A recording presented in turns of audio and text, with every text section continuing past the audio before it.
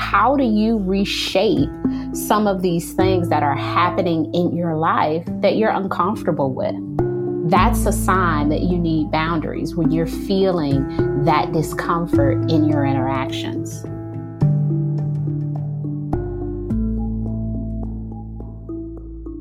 From To Be Magnetic, this is the Expanded Podcast with your host, Lacey Phillips.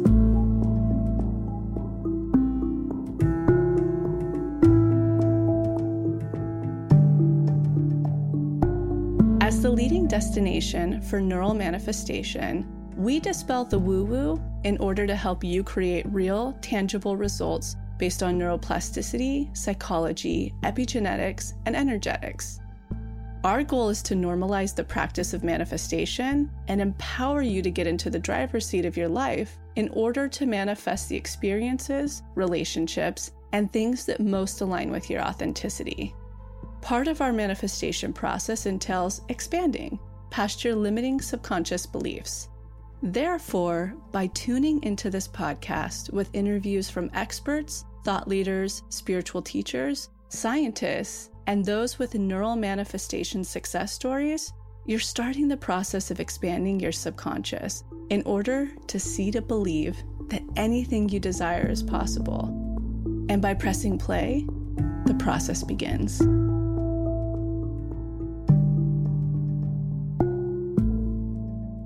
Hi TBM community, this is Heather, one of the coaches, and I'm here to share the most beautiful and magical story of a client that I have worked with now for almost a year.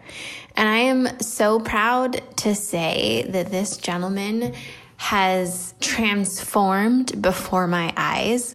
He has manifested so much. The shift that he has created within himself, I can see it in his face. I hear it in his voice. It's truly a gift for me to have seen the transformation. So I'm going to break this down for you. He has done all of the workshops: how to manifest, inner child, shadow, money, rock bottom, unblocked no, boundaries multiple times. He does the daily practice. He has made this a part of his everyday. And we always talk about that, right? Those that get the furthest are the ones that truly commit. And I can say that this gentleman has committed to himself. The biggest blocks that has come up for him is really being not enough. There's something that must be wrong with him, that it's not safe to be seen, that he has to perform or be productive and achieve to receive love, that he can't trust what he feels, that he's responsible for how others feel, and that also that he is lazy. Now, he's had multiple rock bottoms along the way that had him reassess. But the biggest thing that came up in the beginning was that he had never even heard of concepts of inner child and shadow and reprogramming. So that was really important that we really broke it down on what does it mean to do that? And why is it so important to look at your inner child, to look at the shadow, and to understand that if you can feel something, that you need to heal it. So there were many times where he didn't move on from a workshop because we needed to go back in and he needed to reassess. A big thing that came up was around work, right? This idea of being productive. And he lost his job because he was in the hospitality restaurant business in COVID, and that took a huge hit for him. You know, he had been focusing so much on his productivity around success with work and money, etc. So who was he if he didn't have work? He also was quarantining in isolation, so he had a lot of downtime. And of course, there were times where he felt alone. But what we really focused on was him trusting himself, him getting to know himself. And what constantly came up over and over and over again was that he needed rest.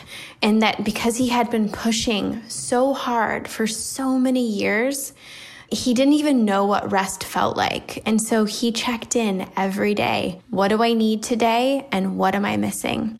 And there were days where he had things planned and changed them and stopped because he needed to rest. He needed to journal. He needed to listen to a DI. He allowed himself to come out of fight or flight. And that meant turning down jobs. He did take a couple, which ended up being tests, and we got through them together, of looking at what could he learn from it? How could he learn from this as a teacher? And so we continued to strategize around using the subconscious reintegration DI, competence DI within inner child, and really digging around the fear of being rejected with the safety of being seen. And what happened is as he started to come out of this quarantining and needing to see family and friends, he was reappearing as a new person. And so, of course, there was shadow around that. Are they going to accept this new version of himself? He became the observer versus the absorber. And that was super powerful. One of the strategies that I had him use was constantly keeping track of what triggers are coming up. How could we find patterns? And what he saw consistently is that whenever he perceived a situation or experience as taking longer than it should be, he would be completely triggered. And he'd go back into believing that he was doing something wrong. And what that meant is that if he was doing something wrong, his go-to was to immediately abandon his needs. It didn't matter how he was feeling, but he wanted to quickly fix it. He wanted to jump into action. And we always talked about what was the energy into his action. We reassessed his authentic code in every session as well. Was he still in alignment with his authentic code? And guess what? His authentic code changed as he grew, as he became more authentic, as he started to learn to see who he was as this new version of himself. His authentic code started to shift with him. We were able to make sure everything that he was doing was in alignment with his authentic code. We constantly celebrated his non-tangible wins in every session. So even though at one point he felt like there wasn't a lot coming in, the reframe was that everything that he had gained was so much more valuable than any item on his list. The best part is that he constantly could feel the change. He could see when he was up leveling, and it's just, again, I cannot go on anymore on how beautiful it is. And so I want to read a quote as I end this from him. I can't believe how far I've come in only a year. I am the happiest I've ever been. I've reframed limiting mindsets, reprogrammed limiting beliefs, seen myself with love for the first time I can ever remember, and really felt deserving of asking, what do I want and what do I need for the first time? I'm excited to see what's next. A year ago, I felt lost and alone with no direction and judging myself for what my life looked like on the heels of turning 40. Today, I relish the position I'm in and know that I can create anything I want. I am grateful and humbled. I can honestly say, as his coach, he constantly expands me on what it means to grow within this work. He is a beautiful soul and has found himself by putting in the effort. So in closing, the takeaway here is to not give up if actual items are not coming through on your list, but to really look to see, are you becoming closer to your authentic self? Are you aligning with your authentic code? Can you start to see the triggers and the patterns? Can you start to shift your mindset in seeing that these are stories that don't belong to you? And can you make sure that your energy behind your action is coming from high self-worth? Now, don't give up. Again, if things physically are not coming through, but this is about paying attention to how do you feel, what are you missing, and who are you becoming?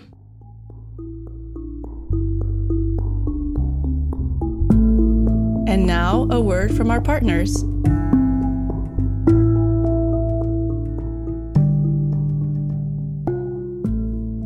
So a few episodes back, you heard me talk about Beekeepers Natural, really giving the backstory to the product and the brand. And specifically in that, I talked about their bee pollen and all of its incredible medicinal vitamin and mineral benefits, as well as their bee-powered superfood honey that you keep seeing me on Instagram using as a face mask. It's the equivalent of how Manuka honey is a face mask, but times 1,000 with royal jelly, raw bee pollen, and propolis inside of it. And you've heard from the founder at this point. So you know how into this brand we are, how much we believe in it, and how much we're using it. But today I want to highlight 2 of their other products to put on your radar. The first product that I want to talk about of theirs today to highlight is their Brainlixer Brain Fuel. So Max specifically has stolen all of mine and taken it recently. And what makes it so incredible is that it has 500 milligrams of royal jelly, and then it has ginkgo biloba in it. So it's a neuroprotective agent from toxicity, which is humongous. Also, all of the research that's coming back from royal jelly is that it's incredible brain fuel, helping to support your transmission system. So think brain-body connection, think all the work you're doing here at 2B Magnetic with neuroplasticity, and helping to create new, clean neurons, which is neurogenesis. But the reason why Max loves it so much and steals it from me is because it totally supports productivity hacking. So it really gets your brain zooming and functioning without any caffeine, refined sugar, and a very gentle adaptogenic formula. Also amazing for anybody like myself who has struggled with any type of adrenal issues, autoimmune, or those with Lyme, because it's remarkable for cutting through brain fog. So again, that's their Beelixir Brain Fuel. And then the second thing I want to put on your radar that is their most popular product is the Propolis throat spray that can be used daily. It's literally your immunity bodyguard in a bottle. So it's a natural immune support. It's a scratchy throat rescue. So anytime you have a cold coming on, it's germ fighting, it's antioxidant rich. It has 300 plus beneficial compounds. And essentially you can think of Propolis as nature's ultimate defender, especially daily for immune boosting and anti-inflammatory. Also, what I love about this, when I got to speak to the founder, Carly, myself, I love when people reinvent the medicine cabinet, which is exactly what Beekeepers Natural is doing. And she in particular uses this like you would Neosporin. So anytime you have a cut, scrape, anything like that, because it's so anti-inflammatory and has so many antioxidants, germ fighting, you literally would spray it on, and it's been shown to help heal and reduce anything like that much quicker without, of course, having to use anything like Neosporin, that it still has a small amount of antibiotic in it. And that goes for burns as well. So I think that this particular product, the Propolis Throat Spray, is by far the most accessible for daily use, and certainly a must to pack when you're traveling, again, when you're allowed to, based on the restrictions in your area, in order to spray before the plane, after the plane, and throughout your travels to keep your immune system really high. And for all of the parents out there that are thinking, but what about my kids? There also is a throat spray for kids that can be used daily as well. And it's all safe and natural from bees. So go ahead and use the code TBM, all caps, at checkout to receive 15% off. Again, that's all caps, TBM, to receive 15% off your purchase. When we first decided to take on partnerships in order to take this podcast to the next level for you, it was an absolute no-brainer to partner up with BlueBlox. You've heard me talk about them for, I think, about 1.5 to 2 years at this point. Just like you, I first discovered them listening to a podcast. And as a listener, I used the code of the podcast to buy my very first pair, which was a nighttime pair with the red lenses. And what hooked me about that specific episode is it goes so in depth, just like the 2 episodes we have with founder Andy Mant, into why blue light is so hormonally disrupting. It disrupts our sleep patterns, our natural circadian rhythms. And then I became a huge expert on light pollution. And I've gone on now to buy multiple of their products with my own money. The very favorite that I use every single evening. I also take it with me every place I travel so that I can use it on the airplane and I can use it for jet lag, as well as using it for DIs during the day and the evenings, is the sleep mask.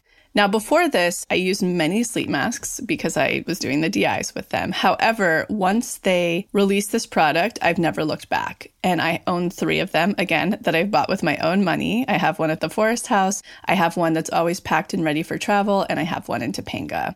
What's so miraculous about these is that they've developed them so that they're kind of like goggles, meaning that when they're over your eyes, they're not smashing your eyes. So they're not creating wrinkles. They're also not creating your eyelashes to smash and get into your eyes, things that I've experienced with other eye masks. So it's kind of like a goggle in the sense that you can actually open your eyes when you're wearing them and you can move your eyes around. But here's the kicker, and it's totally backed by science. They 100% block out light.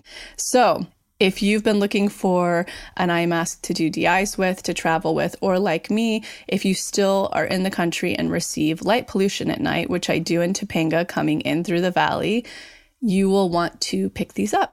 If anybody's ever struggled with any type of fertility or hormonal disruption like I have, you will want to listen to the 2 episodes linked below that I have with the founder, Andy Mant, where he goes deep into the science of how blue light disrupts our circadian rhythm, our hormones, our sleep, and our happiness.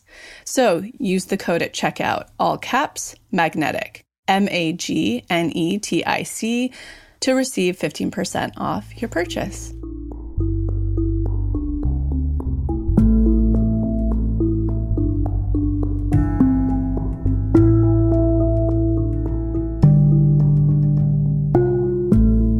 Welcome back, everyone, to another episode of Expanded. Jessica here. I'm so excited to announce today's guest, who will be on with Lacey. Her name is Nedra Tawwab. She's a licensed therapist and sought-after relationship expert. She helps people create healthy relationships by teaching them how to implement boundaries. And her philosophy is that the lack of boundary and assertiveness underlie most of our relationship issues. And her gift is helping people create those healthy boundaries with themselves and then with others. So this episode is so good. I've been following Nedra forever on Instagram. She has the best tips and tools and insights around boundaries with ourselves, with our friends, with our families, and especially in our relationships. And she highlights an important conversation around boundaries that we haven't talked about before in this podcast, this idea between porous and rigid, how we can set them and then take action behind them to really keep them in place. And she also really touches on this idea that people might think they don't have boundaries or they don't need boundaries, but in actuality, we all have boundaries happening all the time. Some of them just aren't good or aren't honoring our needs. So it's important to, kind of like the idea in manifestation, take yourself into the driver's seat. You're manifesting at all times, whether you know it or not, and you are enacting and interacting with boundaries at all time, whether you know it or not. So it's best to head into the driver's seat of your life and start to play with those dynamics in your life. The episode's really fascinating. Lacey shares some personal examples as well. I know you guys will love this one.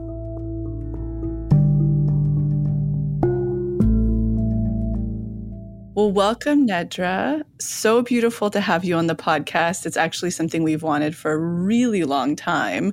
So when your team reached out, we were like, yes, absolutely. So welcome. Thank you so much for that warm welcome. So one question we kick off with everybody, which is a little bit spiritual, is do you know your astrological sign or your moon, rising, sun? We love to astrologically profile here. Oh, someone, a very gracious person, sent me a whole 4-page layout of all of those things, and I don't remember. I am the beginning of May. So I know that zodiac-wise, I am a Taurus, but I do not know. She had something for the rising and I can't remember it.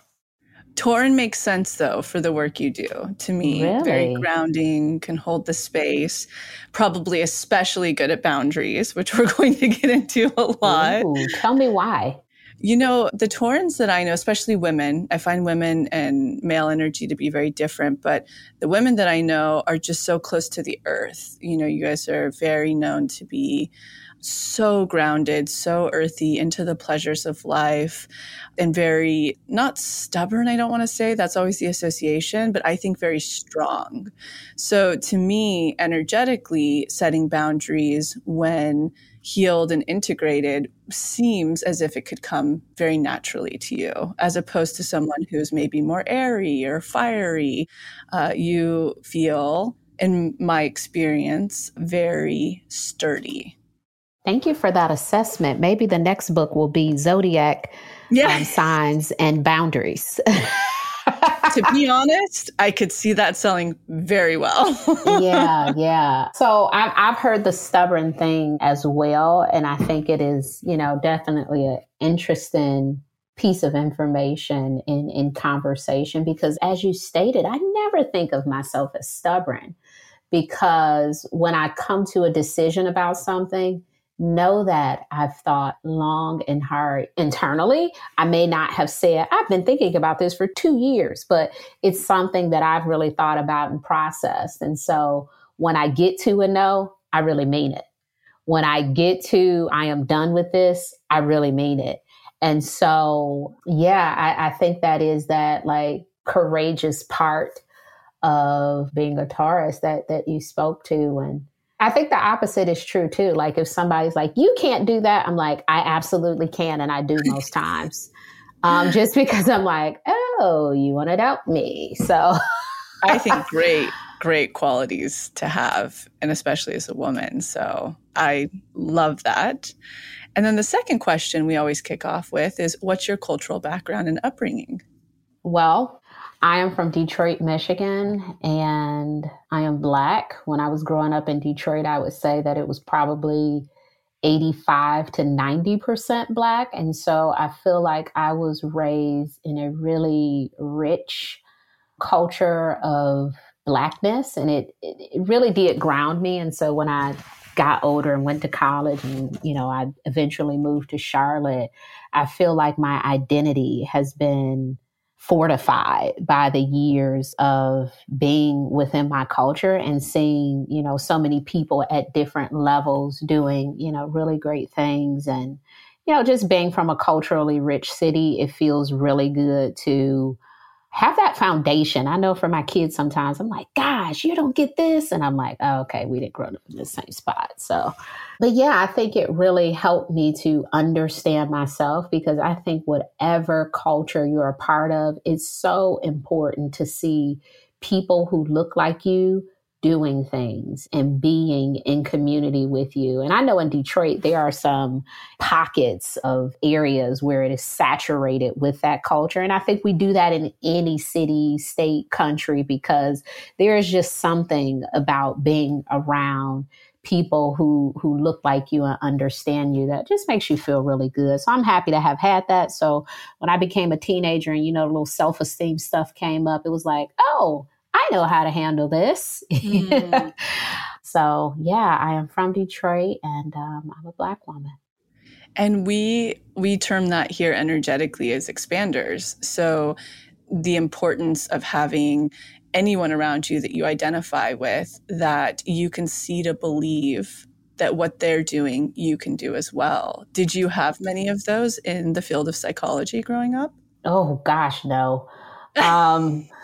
No, I think it's interesting because growing up in Detroit, that doesn't mean that, like my teacher, my third grade teacher, Mr. Andon, white male, he was like, Vanessa Williams is Miss America. And he went out of his way to really help Black kids like understand the importance of culture, and not, just like figures that are like, this is someone you can look up to. Oh, look at this other person, so I feel like I got a lot of that, but not any psychology.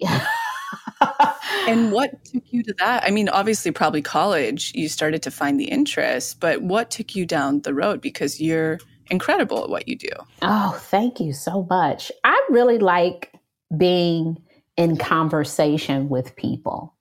And I remember when I was in high school, the only people who could talk to the school social worker were people who were in some sort of special education class. And so everybody else, it was like, what is your problem? I'm like, I just want to talk. And they're like, no, no, you're fine. You're fine. I'm like, I want to talk because I knew something was there, right? Like, I'm like, I at that time in high school, I watched Oprah, I read self-help books. I've always really been into deep conversation with people. And so I wanted to like talk about stuff. And they're like, no, you have to have this really big problem. And that's when it, sort of, I'm like, gosh, so you have to have a really big problem to talk to someone? And so I was a bit confused.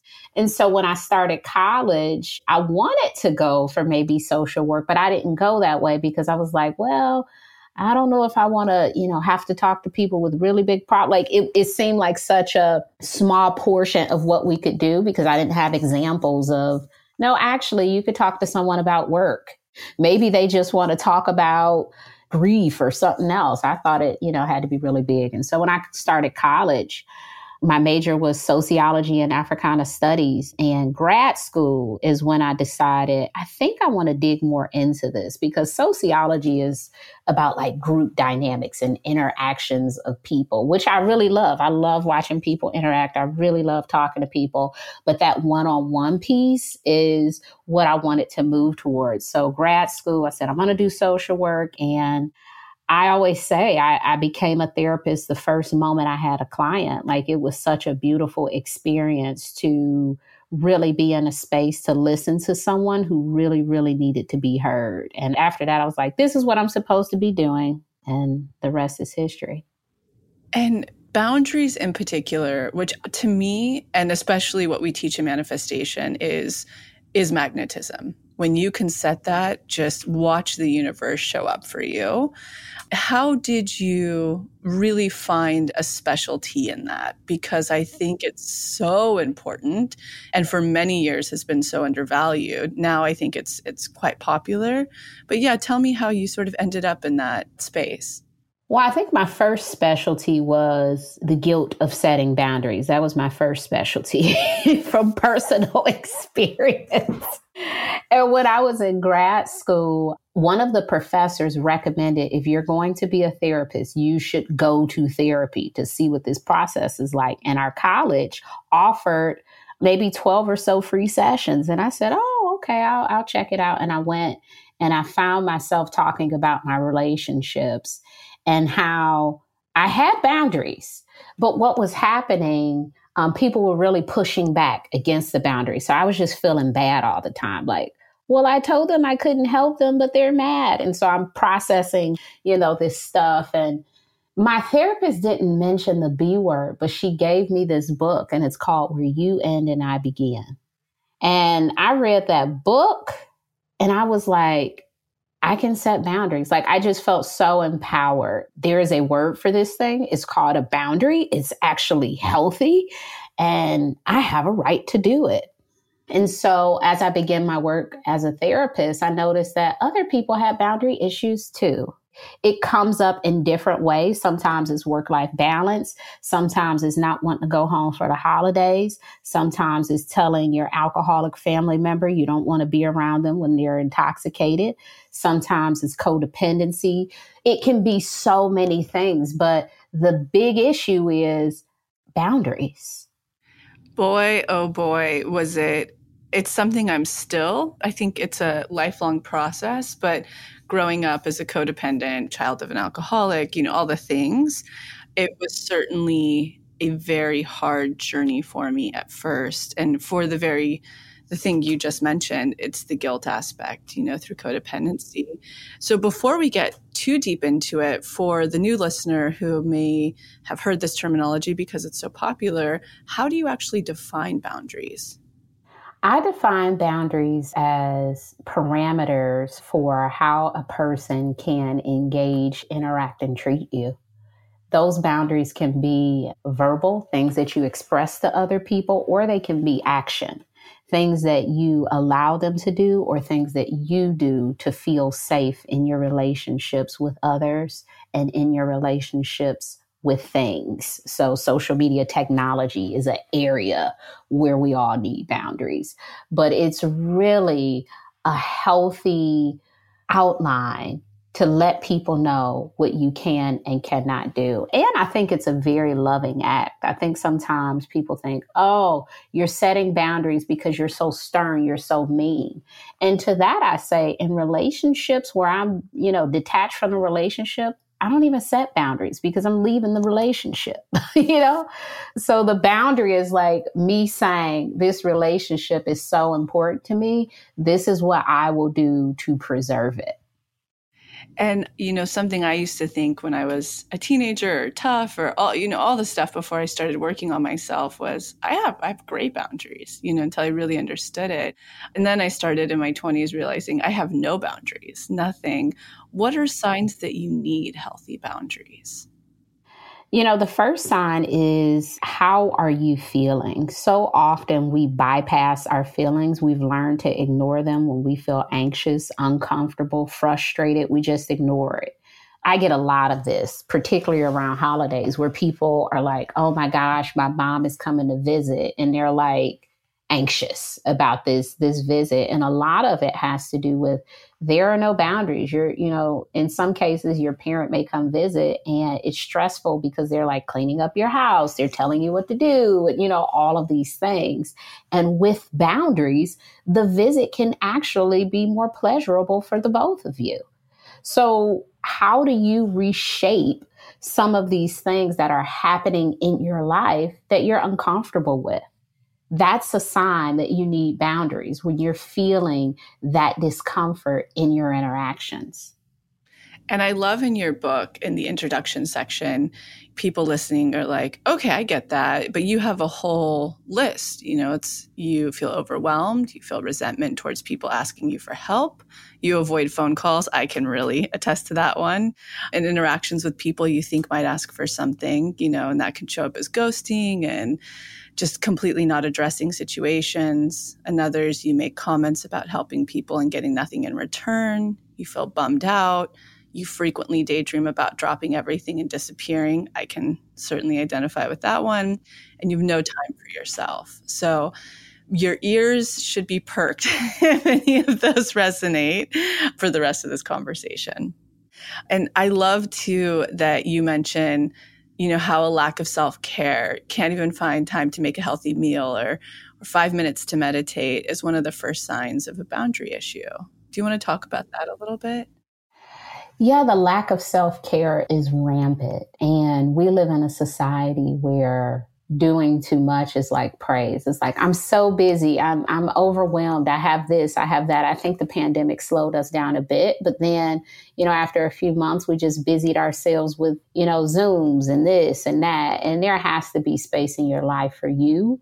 There has to be space in your life for rest.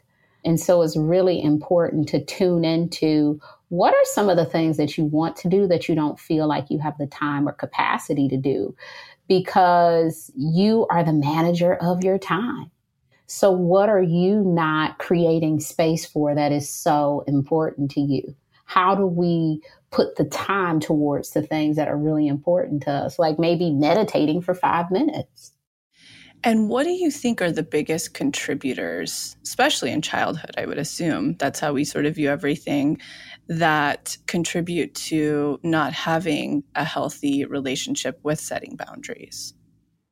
The biggest one in childhood is people pleasing. I mean, we're taught to be people pleasers. Isn't that what being a kid is? Just listen to what every adult says to you. We're taught that you have to do these things sometimes in order to be loved. And definitely in order to be a part of this family. These are the things you need to do. And if you don't act and behave in this exact way, it is problematic. We have a word for kids who have their own individual personality. We call them bad. We call them problem child. Like we have these words for them. And sometimes there are some behaviors there that may need to be shaped, but sometimes they're not going along with the program. They're just not going along with the program. So with kids, there is a lot of shaping them out of who they naturally are. And for some reason, when we become adults, there's this expectation that we'll just be assertive, we'll take care of ourselves well. And that's a lot of unlearning we have to do. We've been programmed to actually not be assertive. We've been programmed to listen to everyone, to get feedback from everyone, to make sure everybody else is happy. And so with boundaries, what we're essentially doing is deprogramming ourselves. Amen. We really believe in that here and the importance of it for yourself.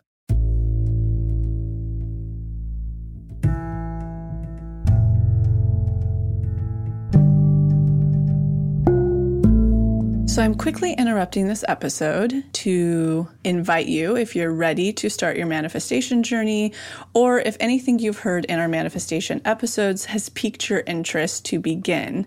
We have a la carte workshops in everything from the basics bundle, which is what we recommend to everyone who starts. It's the formula that actually teaches you how to manifest, unblocked inner child, and unblocked shadow. We also have a la carte workshops on love and money. But the real gem is the Pathway membership because it encompasses every single workshop we have. It's a year-long membership with full access to the few a la carte offerings we have and exclusive workshops not available anywhere else, such as the daily practice, which is what everybody in the Pathway uses, hopefully at least 3 times a week to daily, in order to truly create the new neural pathways that one needs in order to manifest, and houses the library of our deep imaginings, which is our unique hypnosis process that allows you to get into your subconscious and overwrite those old neural pathways, creating the new ones. We have Unblocked Boundaries, the up-level workshop that covers how to navigate a rut if you're in one, a rock bottom, or how to take things to the next level. And access to the community group where you can connect with over 12,000 other manifestors on this journey to find expanders, ask them how to navigate blocks you might be in, tests you might be receiving, and create community. You can use our special code, EXPANDED, all caps, EXPANDED, to receive $20 off your first a la carte workshop purchase or $20 off your first month of the Pathway. Again, that's all caps, EXPANDED, EXPANDED. And do yourself a favor. As you know, if you've been listening to our manifestation episodes, 3 things have to be in motion to manifest: unblocking, expanding, and passing tests. The expanding portion is seeing to believe, showing your subconscious that what you want is possible through engaging, encountering with, or reading about, or watching what we call expanders. That's somebody you identify with who has gone on to manifest, is successful in, or inhabits what you want. And you can find on our homepage what's called the motivation. It's the testimonial library, where you will read thousands and you can pick the category that you're particularly manifesting, say money, career, love, travel, and so forth. And by reading those stories and going through their step-by-step experience, what they were calling in, what workshops they did to receive it, tests they passed, their magic darks, the expanders that they had to find, you are already creating space in your subconscious for your manifestation to come through. You can find that linked below or on our homepage under the Motivation Testimonial Library. Okay, now back to the episode.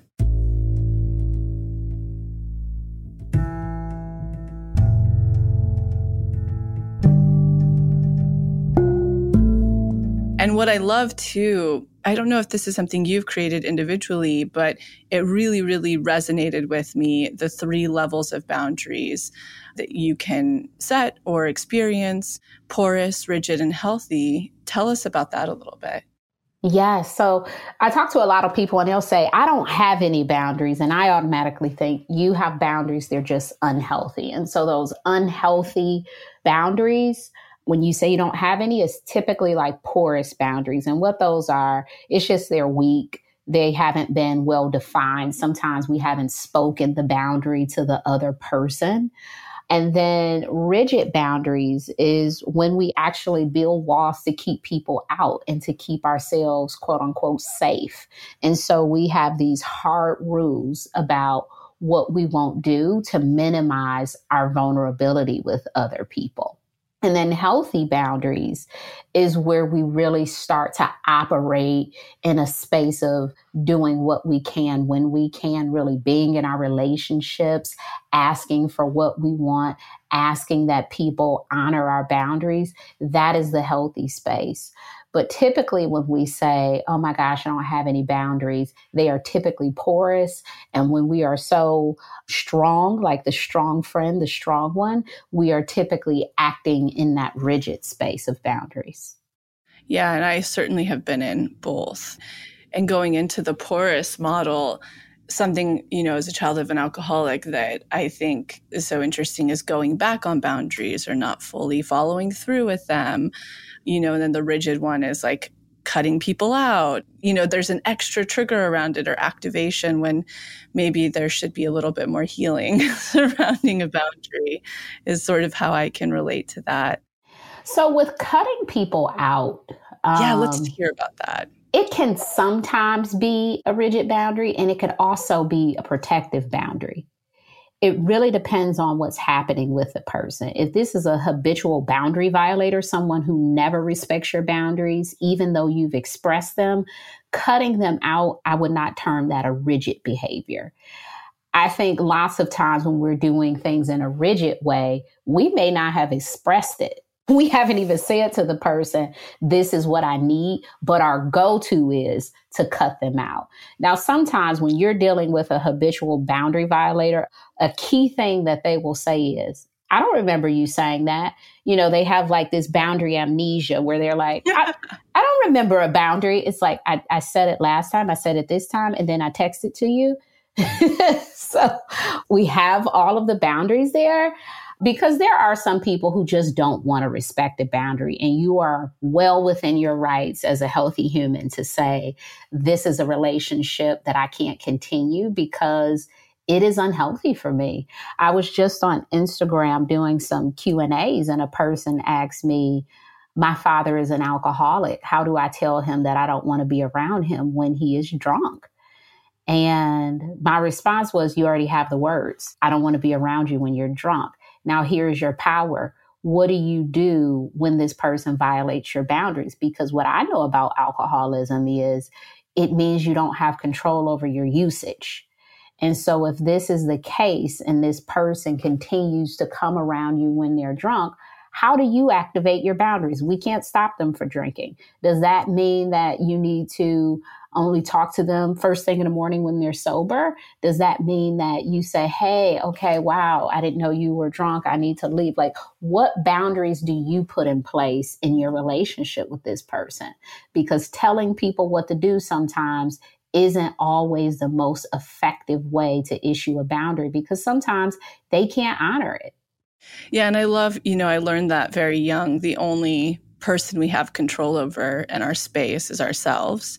So I love the examples you gave of exiting the situation.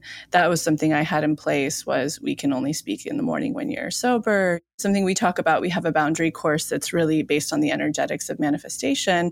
And something we talk about a lot is that you will instantly see the other person's shadow. When you change a behavior or a pattern you've been set in for quite some time, often somebody's shadow will rear. Do you want to talk about that a little bit? Because I think that's something that people fear the most about setting boundaries, is feeling guilty or having to have a different dynamic or feel someone's anger after. And I know that that can really inhibit somebody from setting them. Yes. And that is really a difficult or challenging piece. But I think the big thing to do is not to assume that they'll be offended by your boundary.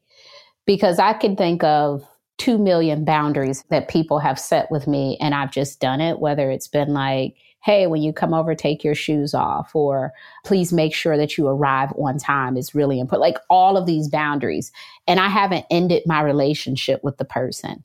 I haven't gotten so upset at them for having that boundary that I've walked away from them. So I think oftentimes when we think of setting some boundaries, we just think of the worst case scenario. They're going to be upset. They won't talk to me.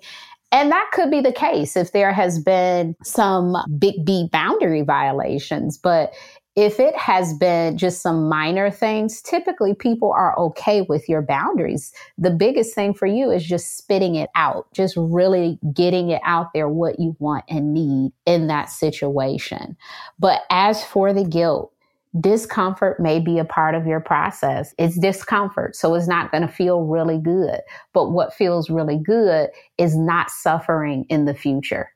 Because when you continue to put yourself in those situations that you don't want to be in with people, you are suffering. And when you get out of them, although you're like, oh, I hate that I had to tell this person this, it feels really good to no longer be in that situation. Yeah, and having that space taken up. And having that space taken up in a way that does not work for you. And sometimes it doesn't even work for the other person. And I really like that you just outlined a few examples of, from taking your shoes off to showing up on time. What are some other examples of boundary violation that are micro and macro for people who are like, I still want to know deeper? So micro, I would say giving people feedback when they haven't asked for it, making comments about someone's body, telling them what to do, using their things without permission. I would say that those are all small, but only small in that they are done occasionally. If something happens all the time, then I would say that that's maybe macro, because it starts to erode the fabric of the relationship.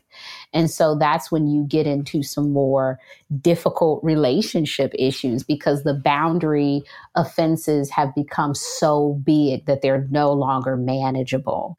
And so you don't want a situation where everything is like, they always tell me this, or they're always doing blank, because if that's the case, it is now a macro issue. But some other macro issues tend to be codependency, enmeshment, trauma bonding, and counterdependencies. Those are some things where the relationship now has this continuous issue of boundary violation. And let's break a few of those down for people, because we actually talk about those all quite a bit in our brand, from codependency to enmeshment. Counterdependency we haven't touched on enough, but yeah, let's just break those down a little bit from your lens of what that looks like. So counterdependency is a rigid boundary where we keep people out. We don't express any vulnerability. We make it seem as if we have it all together and we do not need anyone's help. That is typically counterdependency. So an avoidant.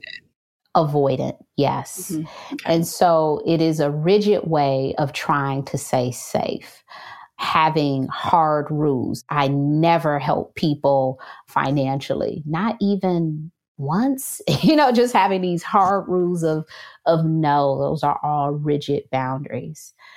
Trauma bonding. And trauma bonding is very interesting, because it's almost as if you protect your abuser.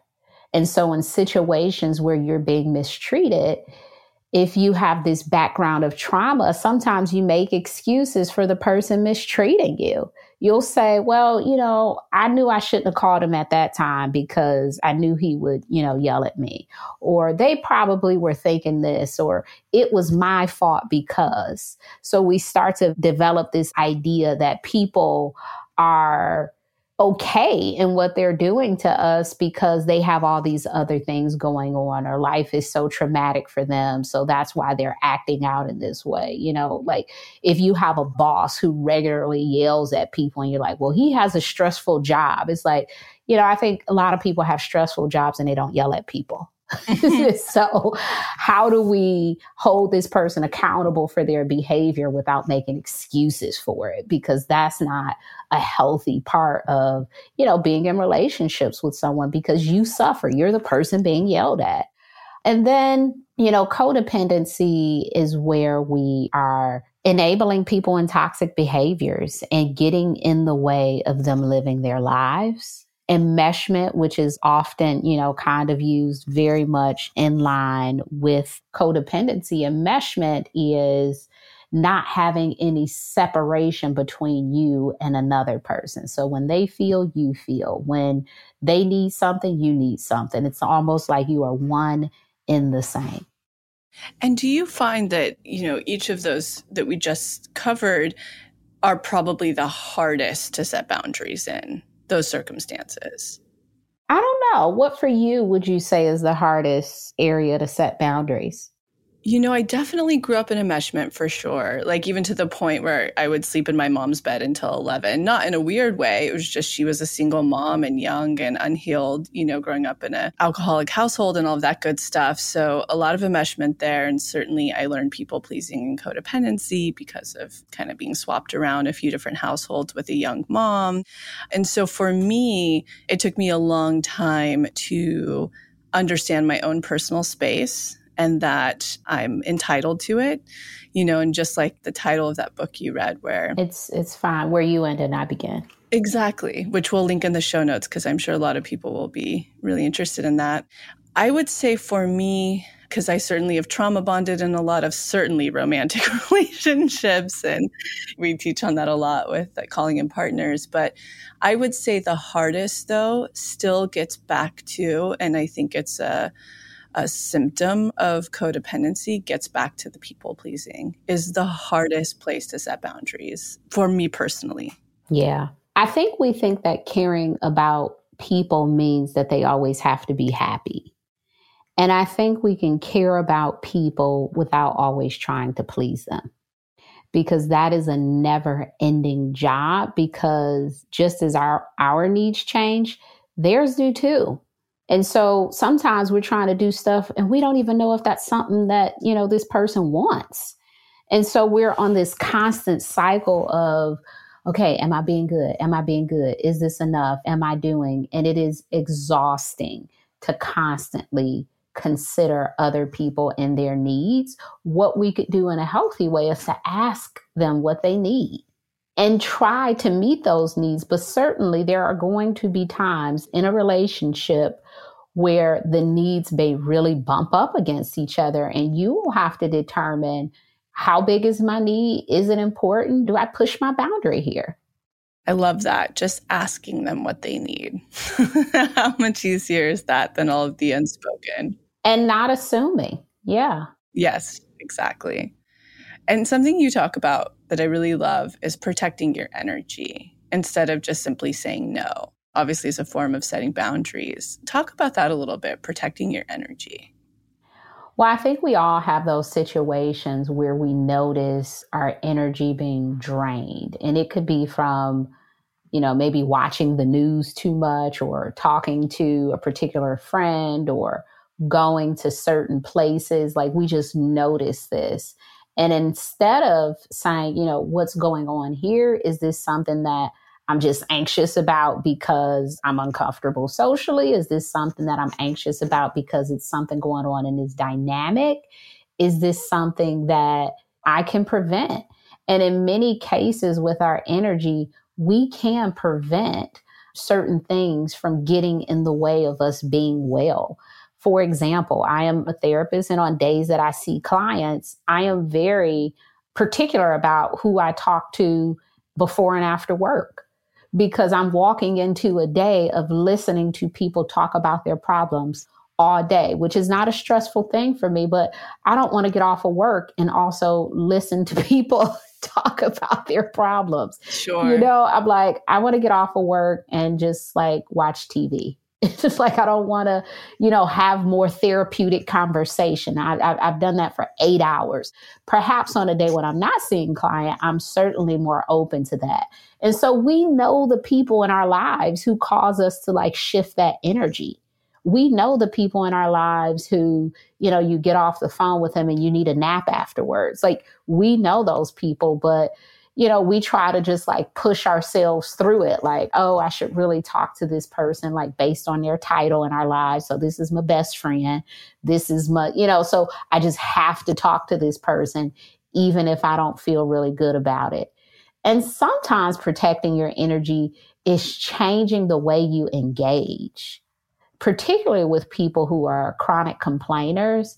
Sometimes starting the conversation in a different way, asking different types of questions, or even talking more about yourself can really shift the energy in the conversation. Yeah, I agree.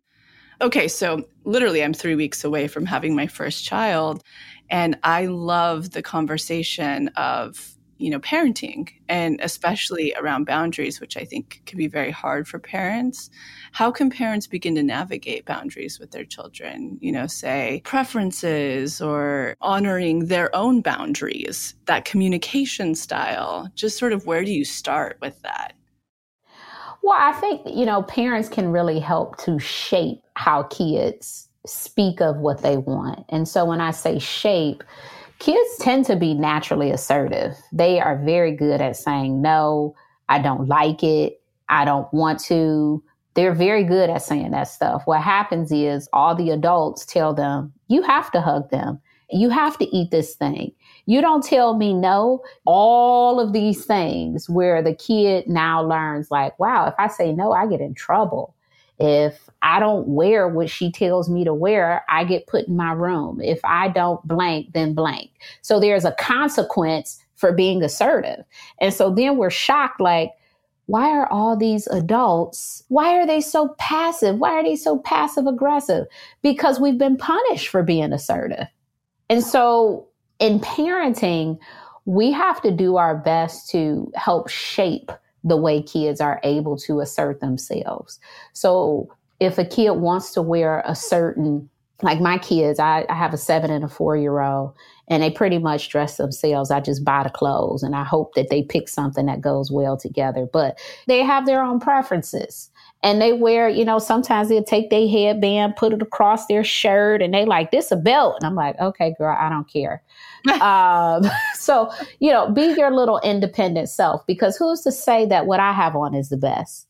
You're dressing to your energy. You're dressing to how you feel. And that's not to say just let your kids wear whatever, because I do have to, especially with the weather, I'm like, okay, we can't wear a tank top today, right? But I think a really good strategy is just even placing some clothes, whether it's like 10 pieces of clothes, and letting them sort of pick. Let them develop who they are. When they say they don't want to eat something, is there something else that they could eat? And I know for kids, they go through this like macaroni French fry phase. And, maybe it's, I'm going to put 5 things on the plate. My expectation is that you eat 2. And we'll kind of go from there. So really allowing them to develop their eating skills. When kids say they're full, let them be full. Because what we're teaching them when we say you're not full, keep eating, is to bypass that natural sense of fullness. You need to be able to stop when you're done and not eat an entire hamburger because it's in front of you. Can we put it away and come back to it? Can it sit here until, what can we do so we're allowing them to have more autonomy in who they're becoming? Now, they can't raise themselves, and that's why we have to make sure that their language usage around assertiveness. So, you can't just tell people, yell at people and, be disrespectful in becoming who you are. But there are certainly ways that you can say things that I can understand and other adults can understand for you to be, more of yourself. So really what I'm hearing is coming down to choices, like giving healthy choices and allowing them to preserve their authenticity and develop their personality through it. Yes, absolutely. While maintaining a healthy parameter, such as it's snowing, so we're not wearing tank tops today. But here's some long sleeve shirts. Pick which one you want. Yes. Here's 5 long sleeve shirts. Pick one. It gives them a sense of I can make my own choices, which is healthy for all of us. We all need to be able to make our choices, because without that, what happens is we create people who can't make choices on their own. They have, I'm a terrible decision maker. I have to talk to everybody before I make a decision. And a part of that is we have to be able to trust our voice. What do you think is the app, like beyond boundaries, beyond anything, when it comes to parenting and inner child, preserving a child's authenticity? What is the number one tool or asset or important element, in your opinion, when it comes to psychology? I think the biggest thing is kids need to be seen. Mm-hmm. And loved for who they are, I imagine. Yeah. Yeah, because I think that's the biggest thing lacking. Yeah, I watched a ton of Fred Rogers stuff last year, and I think he did some really beautiful work around listening to kids, talking to kids, because they don't get the opportunity to do that very much, because sometimes as adults, we think the issues they're going through are so like small in comparison. But I remember when my daughter was a baby, she hated the car, and she would be in the car and rear facing car seat, and she would just cry. And I'm like, it must be really bad to sit back there all alone and not be able to see anyone. Mm-hmm. That's how I thought of it. And so, either my husband will sit in the back with her, because I don't know what she's thinking. This isn't Look Who's Talking. I don't know what the baby is thinking. But if I had to guess and really get into the spirit of where she is, it might be something like that. Like there's no one around me, and I really need to be comforted right now. That's amazing. I love that. And did you catch his documentary? Yes, I've watched all the things. The movie, the doc, the podcast. Wow. It's so good. Yeah. Yeah, for anybody who's like, who's Fred Rogers? Which I think most of us all know, but also Mr. Rogers growing up. So I know that documentary just blew me away. I mean, what a person. And then rounding this out, I think this is great for people. We kind of touched on this, but just a couple of things that can anchor this a little bit more. What are the ways that we avoid setting healthy boundaries? Ghosting. You remember that? You said that we ghost people instead of talking to them. We continue in relationships with them that we're really unhappy with. That's one way we avoid boundaries, or we even minimize the need for boundaries. Like, oh, it's not that important. It's not a big deal. And some of that comes from other people when we set a boundary. Say, oh, it's not that big of a deal. Yeah, I could do that. It's like, well, it actually is a big deal because you haven't been doing it. So the minimizing of the need for boundaries is also a really big one. I think instead of boundaries, sometimes we gossip about people without even saying to them, this is my issue with you. We tell a bunch of people who are not in the situation to help us about our interactions and problems with this person without directly asking the person to do blank. So I think there are, so many ways that we sort of ignore and minimize the need for boundaries in our attempt to keep ourselves comfortable by not having to set them. I agree. And I am guilty of all of those and many more, especially when boundary setting seem like the scariest thing on the planet to me. So I'm sure quite a few people are resonating with that as well. Not to jump back and forth, but I do think that this is really important too, getting back to children and modeling. What are some of the healthy ways that parents can model healthy boundaries for their kids? Because it's one thing if we're trying to consciously teach them to have a voice and have choices and really hear them and see them. But if we're still people pleasing and trauma bonding and you're not able to set boundaries, eventually they potentially could do the same. Yeah. I think those are all really beautiful things that people have to do to model. So just not being better for yourself, but being better for the people who are watching, because your kids are seeing you possibly be disrespected by grandma, because when grandma comes over, she takes over the house and you become the kid.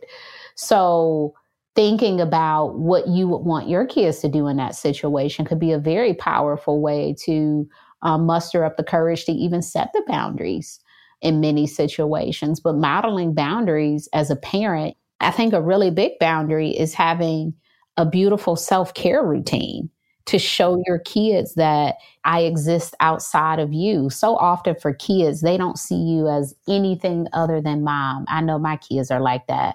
So if we go somewhere and someone knows me, they're like, how they know you? It's like, I work with them. Oh, work. You don't just sit at home. It's like, no, kids. So, I make it a point to say, hey, I'm talking to my friend. Hey, I'm going to take a bath. Please don't come here. Just really showing them that it's okay to take care of yourself. And I know I asked a version of this earlier, but when you began setting healthy boundaries, how did you see your own world, or how do you continually see your clients' world shift for the better? Like, what are the better things that happen and come into their lives? Well, I think peace. Yeah. That's really how I came up with the name of the book, Set Boundaries, Find Peace. Because I think it is just so much more peaceful to not have all of the chaos in your relationships, to not have the frustration, the anxiety. It just feels better to have the boundaries, even though they're really hard to set, so that you can have space in the relationship to be you. And then that's the perfect segue to telling us a bit more about the book, Set Boundaries, Find Peace. Yes. Set Boundaries, Find Peace, a guide to reclaiming yourself.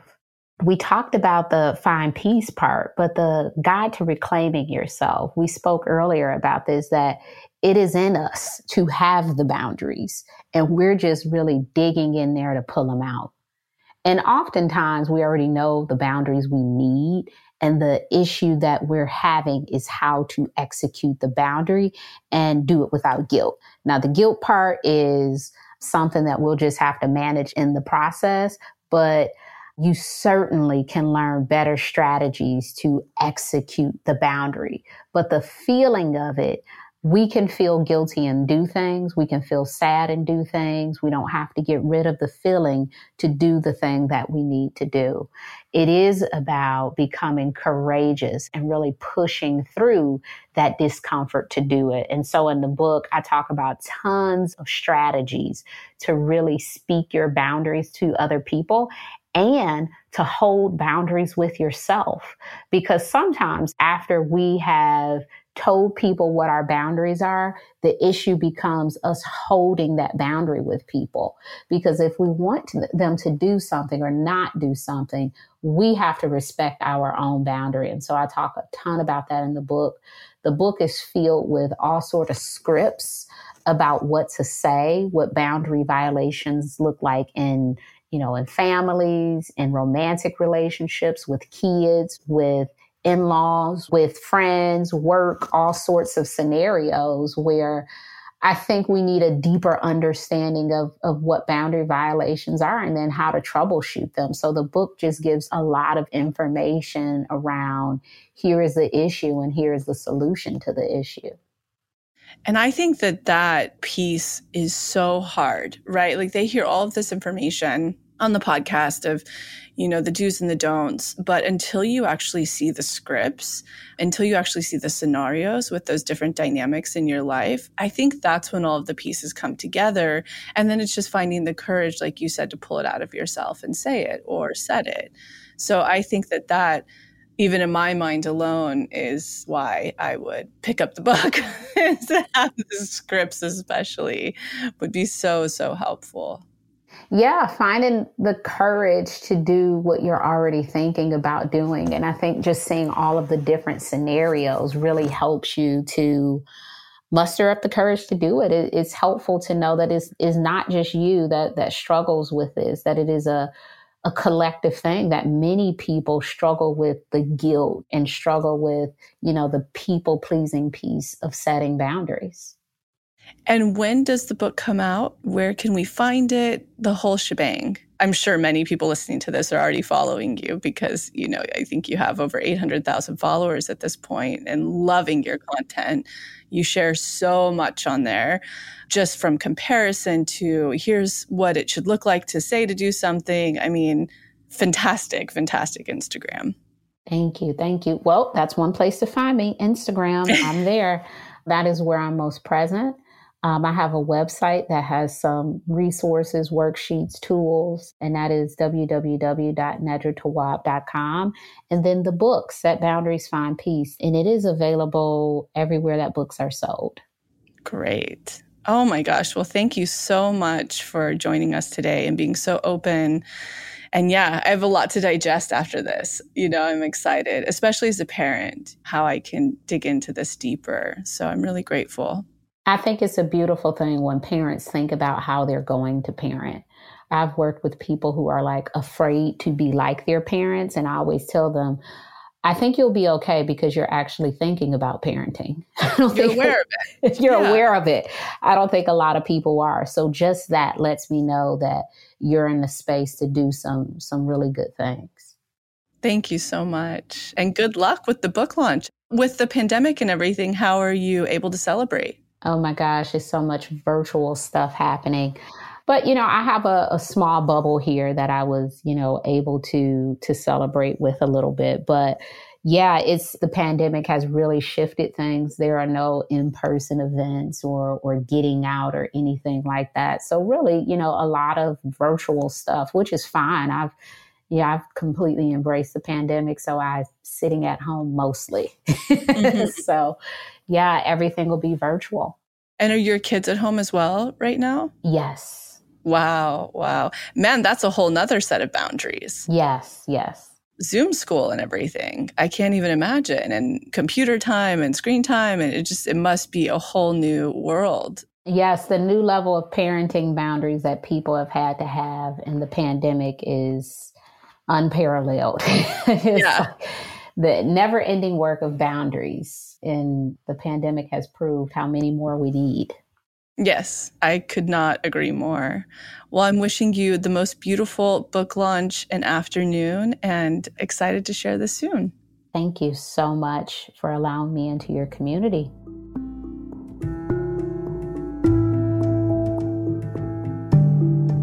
Thank you so much for tuning into the episode, and I hope you enjoyed it as much as I did, we did.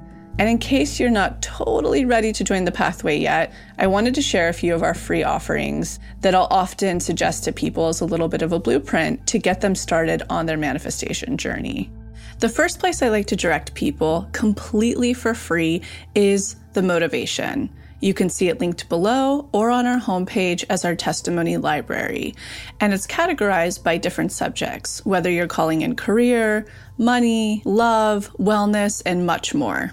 When you're reading about a member's experience of what they manifested, you're actually seeing to believe and showing your subconscious that that very thing is possible for you.